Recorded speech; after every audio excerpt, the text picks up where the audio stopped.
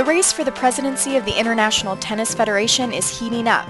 In this edition of ATR Radio, Around the Rings editor Ed Hula speaks with David Haggerty, the U.S. candidate vying to become the next ITF president.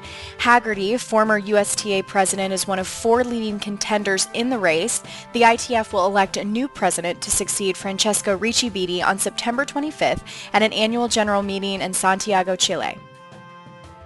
So what made you want to take on the ITF presidency? What's the allure of the job for you? Well, I feel pretty fortunate. I've been around tennis for a very long time, and I made the decision. I retired when I was like 51 from head because to become president of the USTA. That was my aspiration. Having been around the ITF on many ways for 15 years as a manufacturer, I was able to become vice president on the board this last term.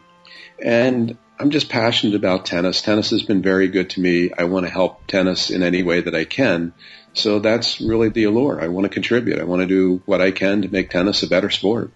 Well, with so many other organizations representing the professional athletes and the different tours, what does the ITF do that is distinctive from these other organizations to grow tennis, to make it stronger, like you're speaking of? Yep. Well, to me, the key thing is that the ITF needs to be a great collaborator in working with these organizations, because at the end of the day, our best property, our biggest properties are Davis Cup and Fed Cup. And what do we need? We need the players. We need the weeks on the calendar. We need to make sure that the Grand Slam tournaments and the other tournaments are supportive of our efforts.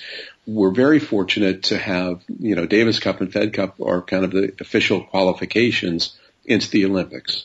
And to me, that is one of the key aspirations for an athlete, to be able to win, a medal for their country and represent their country.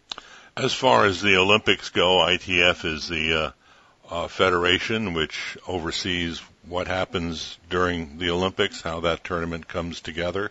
Yes. What's your assessment of the importance the Olympic tournament has for the world's professional players? Well, I think it's very important. I mean, when tennis came back into the Olympics, I think at first was obviously a test sport. I think it was in Atlanta, if I remember. And then now it is something that the athletes really aspire to. I mean, you can see what it means to, top players like, Serena, Roger. You can see it really means an awful lot for them to represent their nation. And the same goes for all top players in every country around the world. With other sports trying to make their way into the Olympic program, those sports which are on the program are finding themselves in a position of making sure that they have their place secured. What would you say about why tennis belongs in the Olympic program? Well, I think it belongs because, number one, it's a sport that is certainly international. It's played in every country around the world. It is something that has great tradition.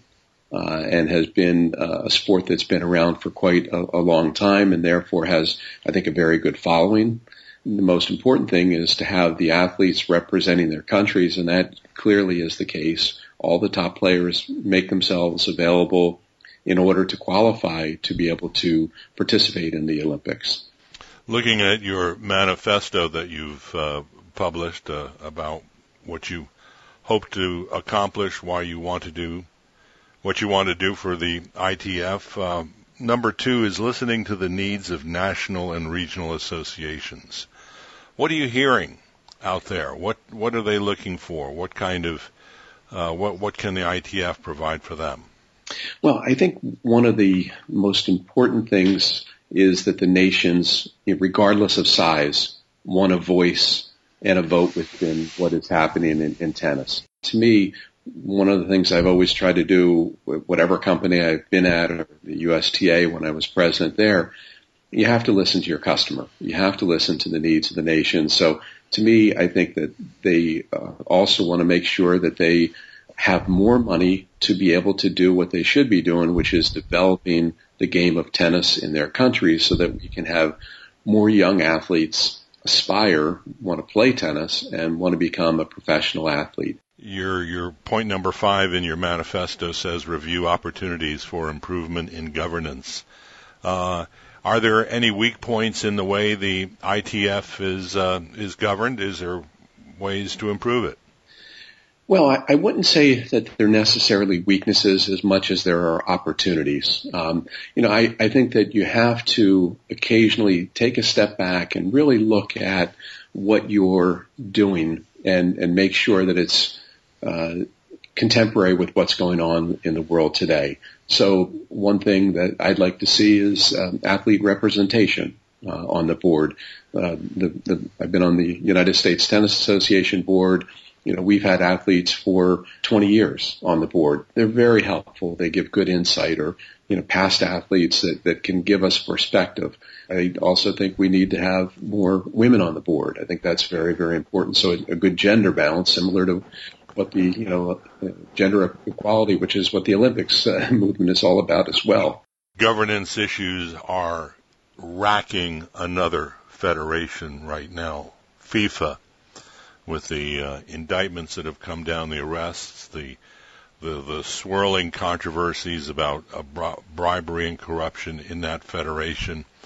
ITF, of course, faces nothing like that kind of problem. But is there anything cautionary? Is there anything that ITF and other international federations might take away from this horrible experience that FIFA is going through right now? Transparency is very important, and I think that's something that the ITF has. It's something that I certainly would continue to ensure that people know what's going on, where money's going, where it comes from, and that sort of thing. And we have that with Francesco, has been good at that.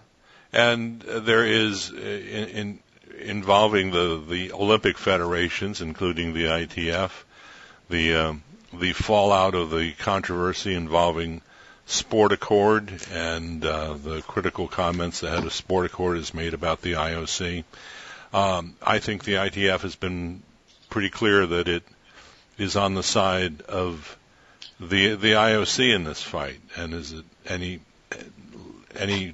reason to think differently from your point of view? No, we have our board meeting coming up in Paris on starting on Sunday, Monday, and I know this is on our agenda, but I think Francesco has been pretty clear with his various roles, international federation and Olympic movement, support for the IOC, and personally, I have the same for Thomas Bach and the IOC and the Olympic movement. I think what they're doing is proper and correct. Again, that was ATR editor Ed Hula speaking with David Haggerty, the U.S. candidate vying to become the next ITF president. Be sure to check into Around the Rings online on Facebook and Twitter. This is Nicole Bennett. Thanks for listening.